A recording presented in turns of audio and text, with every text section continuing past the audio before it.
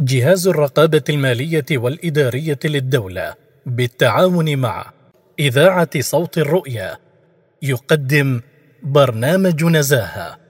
فضيلة الشيخ إبراهيم بن ناصر الصوافي أمين فتوى بمكتب المفتي العام للسلطنة. كن في حياتك بالصفات وجيها، عسالك النهج التقات نزيها، فالله ينشر في الحياة لذي التقى أرزاقه من حيث لا يدريها، والله يجعل مخرجا لمن اتقى ويعينه إن جد أمر فيها، ولنفسه ظل الأمان كرامتان يوم القيامة في حمى باريها، طبت ميادين البلاد بأهلها بعدالة وأمانة تعليها.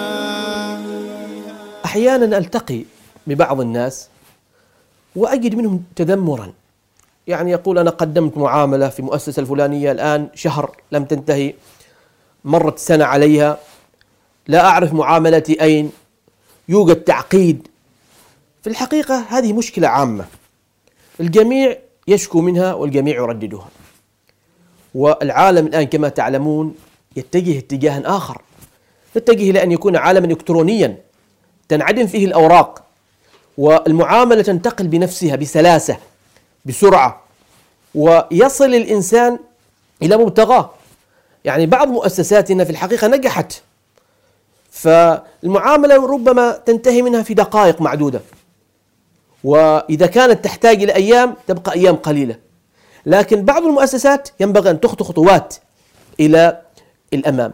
وعندما نتكلم عن تبسيط الإجراءات أو تسهيل الإجراءات لا نعني بذلك أن يقحم الإنسان أو أن يتجاوز قانونا عاما أو نقاطا لا بد منها، لا نقصد هذا إطلاقا، لكن نقصد أن نسير وفق ما هو مرسوم، وفق ما يراد، وفق العمل الصحيح، لكن نزيل التعقيدات ونبتعد عن بعض الأشياء التي لا نحتاج إليها، وأن يكون كل إنسان قائم بما عليه. يعني أنا عندي معاملات مطلوب مني أن أنجزها، لو وضعت نفسي موضع هؤلاء سأنجزها بسرعة، لكن إذا نظرت بمنظار آخر سأقول هذه المعاملات دعني أنجزها في شهر، ولا أنظر إلى الأثر السلبي الذي سيتولد على هذا التأخير. هنالك من ينتظر، هنالك من يريد أن يبني على هذه المعاملة أشياء أخرى، فكل يوم تأخير قد تضر به. فلا ننظر إلى الأمور بنظرة سطحية، لابد أن نعمق النظر في هذه الأشياء، وأن نستفيد من التقنيات الحديثة. التقنيات الحديثة تساعد وتعين، وإذا وجد هذا الأمر تسريع المعاملات سنجد أن الأمور تسير بسلاسة، وأن الإنسان يعرف ما له وما عليه.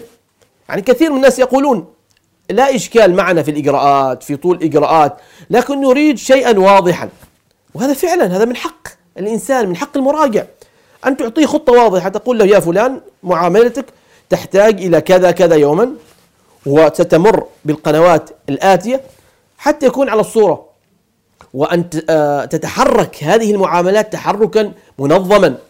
لا يأتي الإنسان المراجع ويسأل عن معاملته ويحتاج إلى وقت طويل حتى يكتشف في أي موضع هي.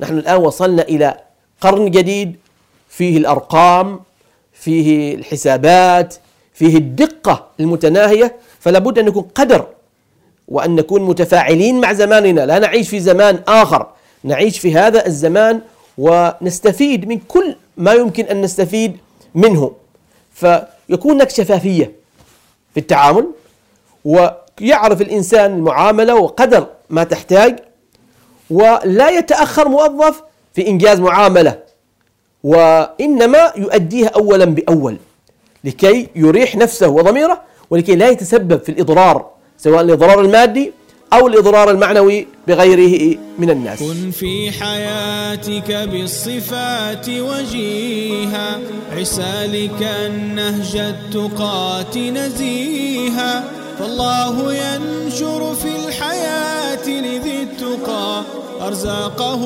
من حيث لا يدريها، والله يجعل مخرجا لمن اتقى ويعينه إن جد أمر فيها، ولنفسه ظل الأمان كرامتان يوم القيامة في حمى باريها، طبت ميادين البلاد بأهلها بعدالة وأمانة تعليها.